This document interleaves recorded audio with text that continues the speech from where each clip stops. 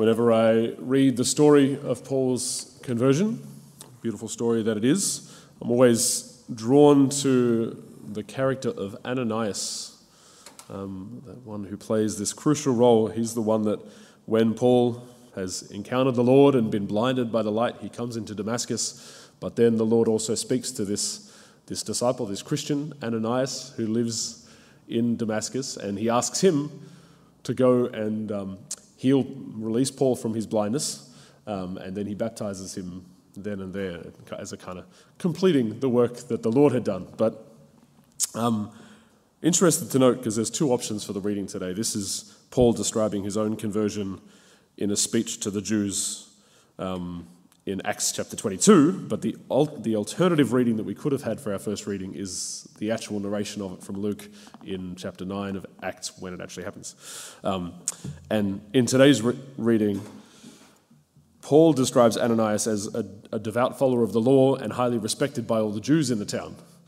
So it makes him sound as if he's just a faithful Jew and not a Christian at all, whereas in the other account, you hear that he's a Christian, and that's why the Lord speaks to him and asks him to go to kind of complete Paul's welcoming into the Christian church. But we see in Ananias there's this fear of wanting to go to Paul, because he knows that Paul is the persecutor, that Paul is this great zealous Jew who's coming to Damascus to arrest them all, to stop them from being Christians, because they don't like this Christian thingo that's going on and everybody following Jesus. And Ananias has some resistance to the Lord's invitation because he's worried about what's going to happen to himself. And I imagine there's this blockage that he sees Paul as simply an enemy. He sees Paul as a danger to his faith and his way of life and to all the other Christians, of course, and that becomes an obstacle to his bringing the gospel to him, which can so easily be an obstacle for us in our bringing our faith to others. It's go, oh no, that person's persecuting me in my faith, or that person's totally opposed to Christianity, therefore I'm not going to go and bring the word to them. I'm not going to go and share my faith with them or offer them the light or the truth that Jesus wants me to share with them, because they're on the other side to the Christian message and the Christian life.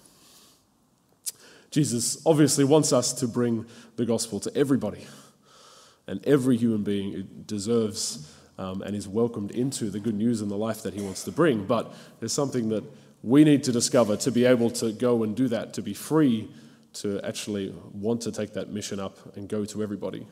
And we see that really strongly in Paul himself. Paul is not afraid of going to the outsider, to the other, because he knew himself so completely to be on that side himself. This speech that he's giving in Acts chapter 22, he's speaking to the Jews in Jerusalem who were about to kill him a few moments earlier. He addresses them and says, I'm just like you. I have been a Jew and the strictest, most observant of Pharisees all of my life. I grew up here and studied the law here in your very city. I know what's motivating you. I was even more zealous and more motivated than any of you. I wanted to do away with the Christians. He understands where they're coming from because he knew himself to be a sinner, to be an enemy of Christianity. And therefore he knows that the good news is for them. And so if we consider ourselves as Christians, as someone who's on the inside, who's someone who's kind of one of Jesus' favorites, someone who has been blessed to deserve the grace of the Christian life, well, none of us deserve it. None of us are worthy of being Christians. We're sinners that are given the grace of sharing in the life of God. And only if we know ourselves to be unworthy recipients of this grace will we be able to and willing to go and take this beautiful grace, this beautiful good news to other sinners, to others who are on the outside, who are our enemies, as it were, because we'll be able to identify ourselves with them. There won't be this divide, and this is something that we see in Paul's entire mission, that the break, the radical shift from Judaism to Christianity meant a an inclusion of the Gentiles, an inclusion of everybody in the whole world, rather than God just being in relationship with just his chosen people.